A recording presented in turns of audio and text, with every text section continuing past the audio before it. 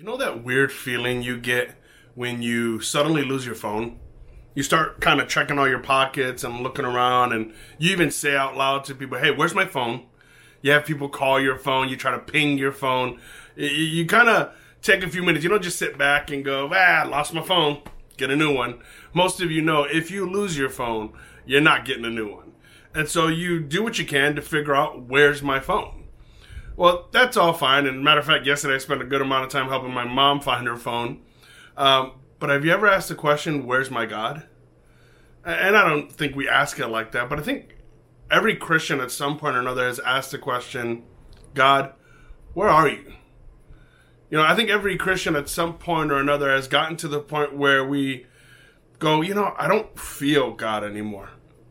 And I was wondering that as I was praying about this and considering what I wanted to share with you, because God, it's been so many months since we've gathered together in church, and I know for many of you that was one of your weekly pickups and kind of kept you going and kept you afloat. Not just students, but even some of the leaders. We really looked forward to that weekly boost that we would get when just gathering together and worshiping together and praying together and seeking God's face together. But with all the months that have passed, I wonder if at any point during this whole pandemic and quarantine time, have you asked yourself, God, where are you? I think there's a few different reasons why we might feel that way. I think it's one of the hardest questions to ask because you start to feel like maybe your faith is slipping, maybe God's not real. There's all these existential questions that start coming up. And let me just preface what I'm about to say by just kind of reminding you, there's a few reasons why you might feel that way. It might be an unchecked heart. There's some stuff that you haven't dealt with and you feel like God isn't talking to you, and part of it is like he's not, he's waiting for you to address this thing, and he's not going to say anything until you address that thing. Sometimes it's our relationship with God, and we put it on autopilot, and we're not trying to talk to him, we're not trying to spend time with him, and so it doesn't feel like there's a strong relationship there. But sometimes, even in times where we feel like I'm reading my Bible, I'm listening to the sermons, I'm doing everything that I can, I just don't feel God anymore. And that can be really scary because we start to wonder, well, what's wrong? What's wrong with me? What am I not doing? Why isn't God talking to me? Why don't I feel his presence like I used to? Am I doubting? Am I losing my faith? Like, what's going on? And we start to ask all these frantic questions. And if you've ever felt like that, it's important you understand that you're not alone. As a matter of fact, you even see this in the Bible by one of the people that I don't think most of us would associate that with, a man by the name of King David. King David, who is described as a guy after God's own heart, who is a Christ-type figure in the Old Testament, meaning, there's a lot of similarities that we see in David as a character, as a person. And even he felt this way. If you look at Psalm chapter 13, verse 1 through 6, this is what I want to zone in on today. Psalm 13, verse 1 through 6. How long, Lord, will you forget me forever? How long will you hide your face from me? How long must I wrestle with my thoughts day after day, have sorrow in my heart? How long will my enemy triumph over me? Look on me and answer. Lord my God, give light to my eyes, or I will sleep in death. And my enemy will say, I have overcome him. My foes will rejoice when I fall. But I trust in your unfailing love. My heart rejoices in your salvation. I will sing the Lord's praises, for he has been good to me. See, that first part of the psalm, he's asking very honest, genuine questions. God, how long are you going to ignore me? How long are you not going to talk to me? I just feel like you're not there, like you don't care anymore. And I know we've asked that how long question. How long are things going to be this way? How long are we going to have this virus? How long are fires going to go out in the West Coast? How long are we going to have this before, God, you start to do something? And it's a very simple question and a very honest question. But I love that David, as he's processing his emotions, as he's working through these questions, and this is an important thing because I think sometimes, especially if you grew up in church, you feel like it's wrong to ask these questions, that somehow, you're not having enough faith when you ask these questions. But I think David is asking because he's working out his faith. He's trying to understand.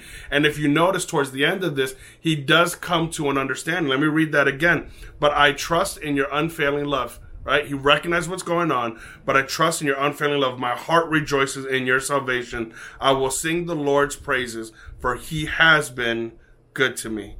Let's break that down and just kind of focus in on it. The first thing, if you're taking notes, I want you to understand the word perception, because perception is not always reality. Perception is not always reality. And this is something David was beginning to figure out. Right? He's asking these questions. God, how long are you going to withhold from me? How long are you going to be that way? How much have you forgotten me? He's asking all these questions, and we have strong feelings. And here's the problem. Your feelings are powerful, and your feelings can oftentimes create your reality. David felt that God had forgotten him. And so in a sense, to David, God did forget him.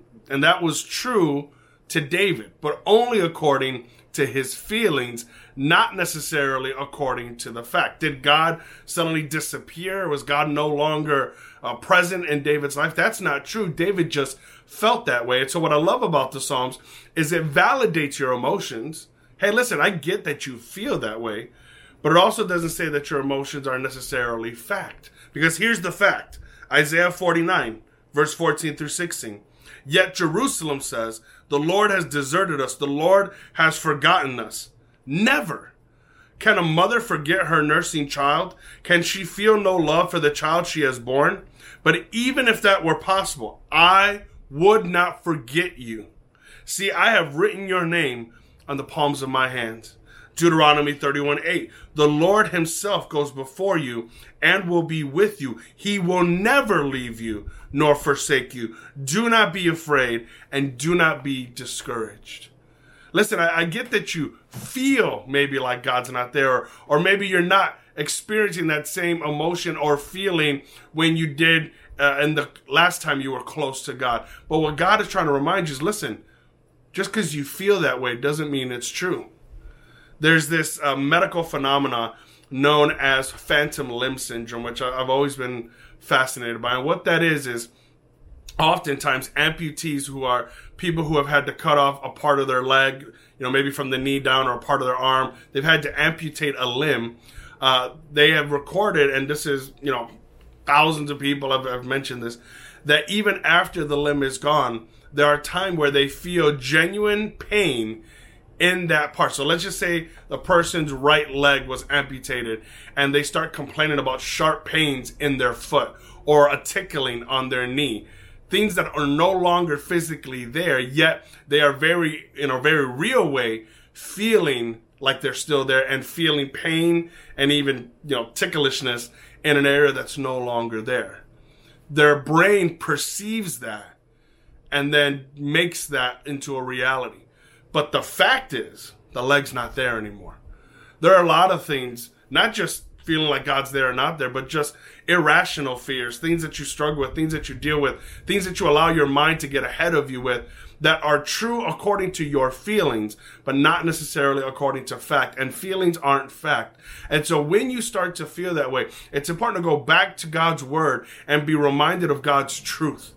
To not allow our brains, and our brains can always go to the worst case scenarios. We can always come up with the most, disgusting thing. Like, your friend can forget to text you one day and suddenly you're thinking, she hates me. She's talking about me. She's trying to get everybody against me. It's like, dude, chill. Like, her phone died and she just never got a chance to text you back. But again, that's our minds, right? Our minds, especially if we're struggling, especially if we're going through a time of insecurity and doubt, they can go into some really dark places. And that can become your reality, but don't allow it to. Let God's truth be real and everything else a lie. Be careful with allowing emotions to dictate your reality. The second thing I noticed there is that desperate times call for desperate prayers.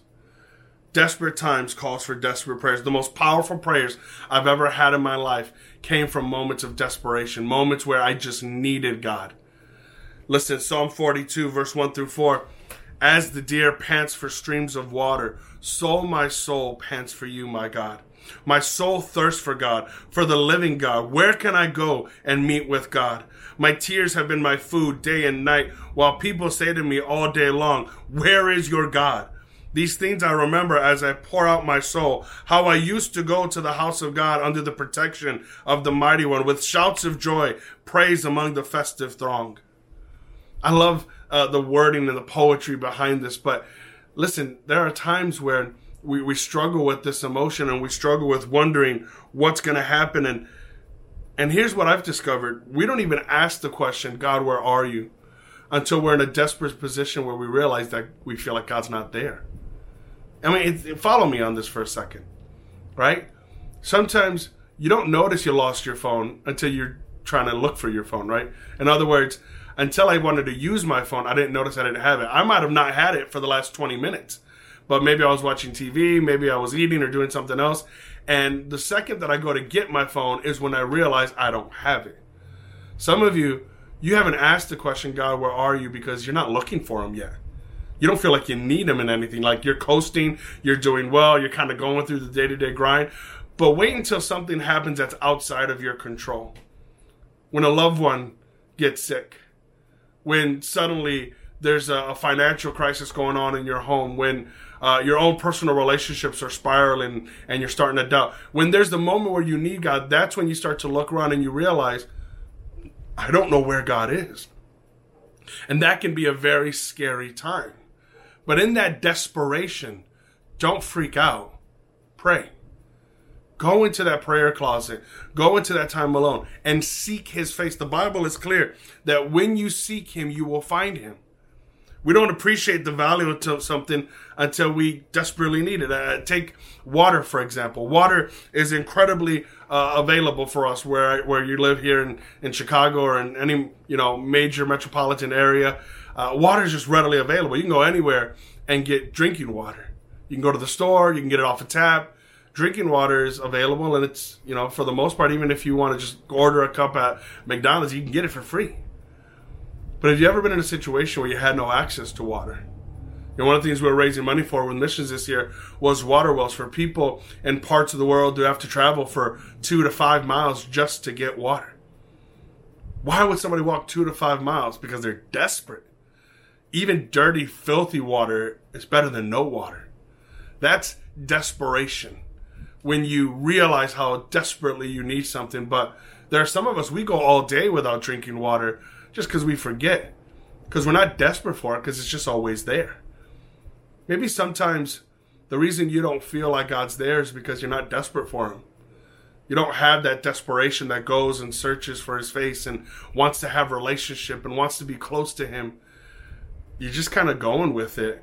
And in those moments where desperation is created is when you realize, I don't know where God is anymore. And that, my friends, can be a scary thing to happen. And that's why I think sometimes God allows these moments or creates these moments to wake you up and to say, listen, you're not where you need to be. Your heart is far from me. Come search for me. I think part of that is why he says, seek me and you will find me, right? Like he's putting the onus on you. It's your responsibility to seek God. It's not like God's playing this cosmic hide and seek. It's just you're getting used to not being around him anymore. And God is saying, no, wake up and look for me. I'm ready to be with you, but I need you to have that kind of longing to want to be with me. And the third thing is David kind of, as he was going through this, understanding, asking these questions, the last thing he said is, and I will worship you. Worship despite how you feel or think. This is an important aspect that each of us needs to challenge, because oftentimes worship comes in a response to being in a good place. Our emotions often dictate our life of worship, and I don't think that's correct, because what we tend to do is if we feel happy or if we feel good in our relationship with God, then we worship good. But if we don't feel like that, then we withhold our worship. David didn't feel good at the beginning of this song. It's not like he was praising God. He was frustrated with God. He was angry with God. He was wondering if God was even there anymore. Who would worship that? He's anxious, he's desperate, he's frustrated, and yet, look closely after he expresses all that. He uses a very specific word, right? Let me go back real quick just to kind of give you an understanding. As he's kind of walking through his situation, and he goes, look on me and answer, Lord my God. Give light to my eyes, or I will sleep in death, and my enemy will say, I have overcome him, and my foes rejoice when I fail. And then it says, but I trust in your unfailing love. My heart rejoices. I will sing the Lord's praises. I love that he has a but there, right? Because here's the truth. He's acknowledging, hey, what I'm feeling is real. And I'm telling you, what you're going through, your emotions, God validates that. What you're experiencing is very real. And God's not dismissing that. God's not saying you shouldn't feel a certain way. You feel how you feel. But God is still true in what he says too. David gets it, right? He goes, yeah, I'm going through this, I'm doing through that, but it means regardless, right? It means despite how I'm feeling, in contradiction to what I'm experiencing. I feel like God's forgotten me, but God has abandoned me, but I feel like God is hiding from me, but I feel like giving up, but, right? Yes, this is how I'm feeling right now, but this is not how I'm going to act going forward. I feel like there's not much to live for, but I know that God has a plan for my life. I feel like this is never going to end, but I know that God has already orchestrated the steps that land before me. I feel like I'm so uncertain about the future, but I know that God knows the end from the beginning. See, you can feel what you feel, and that's okay, but you have to understand God's truth in all that. I feel like fill in the blank, but I will trust in your unfailing love and rejoice in your salvation. Listen, John 4:24, God is spirit, and his worshipers must worship in spirit and in truth. Let me break down those two words. Spirit means not because of physical circumstances, but because the spirit is desperate for God, right? We're going to worship in spirit and truth, not in physical, situation and our feelings. We're going to worship in the spirit. So even though my body might be waning, even though I might be going through a difficult situation, my spirit longs for the Spirit of God. And in truth, not because of what my emotions perceive, but I worship because of the truth of God's word, because of who he is, because he is still worthy to be worshiped despite what I'm going through. And here's the thing. When you begin to worship God, it begins to change your perspective. You stop focusing on all the negative things and all the things you struggle with and all the things you're scared about. And you start realizing the goodness of God. You start creating an attitude of gratitude. You start to set your mind on things that are higher and better than what we dwell on. God begins to shift your focus. Even though worship is for God, it's our love being expressed through song and through words as we just tell God how much he means to us. That process still does a work in you. And it helps us to overcome our perceptions. Now David tells his heart and mind to rejoice. Yes, I feel this way, but this is what we're going to do about it. David goes from asking, how long will God forget him, to remembering that God has always been good to him. He goes from doubt and anxiety to joy and confidence in the presence of God. If you notice, David followed a very simple formula. He corrected his perception with God's truth. This is how I feel, but this is what God's word says. Right? He corrected his perception with God's truth. He prayed desperately, and he worshiped even before he got his answer, even before he felt God again. Most of the time people say, I don't feel God anymore. It's not because he moved. It's because you stopped moving. God is trying to take you on a journey. God is trying to take you from where you are to where he wants you to be. And you have a responsibility to keep up. It's not like he's running, but we have to continue to move in our relationship with God. Some of us have stopped moving. You stopped reading your Bible. You stopped praying. You stopped worshiping. Some of you did that as soon as Excel ended.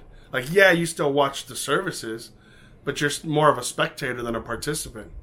You like what I'm saying and you agree with what the Lord is trying to speak to you. But have you taken that into prayer? Have you worshiped God in your own time? And I'm not just saying with music. I'm just saying acknowledging who God is and loving Him.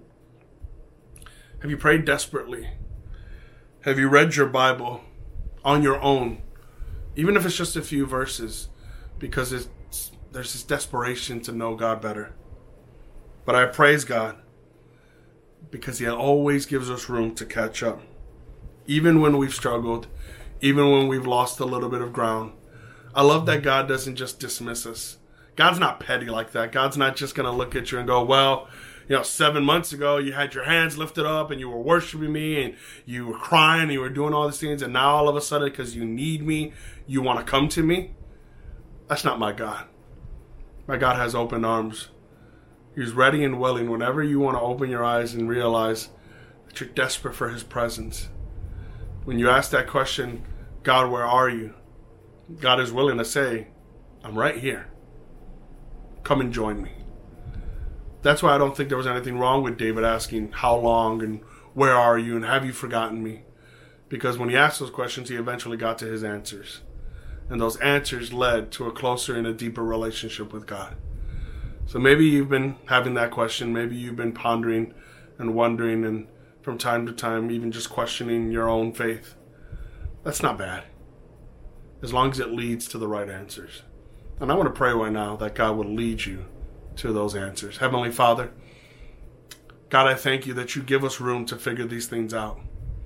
You don't expect us to understand things the way you understand them. You don't expect us to do things 100% the right way all the time. You know that we are fallen and broken creatures. That if by the grace of God, there's not much we can do on our own. But we thank you for that grace. We thank you for your mercy. We thank you for your patience that allows us to just figure these things out. And Lord, I pray for those who are watching right now who have been struggling with that question, asking, God, where are you?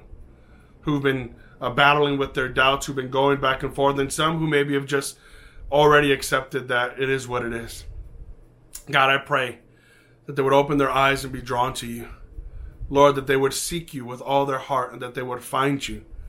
Lord, I pray that you would make your presence known to them, that as we went through this message, your word would remind them of your truth. You would answer them in their prayers so that they can worship you once again. God, I pray that they would have a deeper relationship with you and that they would figure out exactly where you are and that they would be there too. We thank you for this all and we pray this all in Jesus' mighty name. Amen and amen. Love you guys. Hope to see you soon. Be on the lookout for some announcements. We got some things coming up. God bless you. We'll see you later.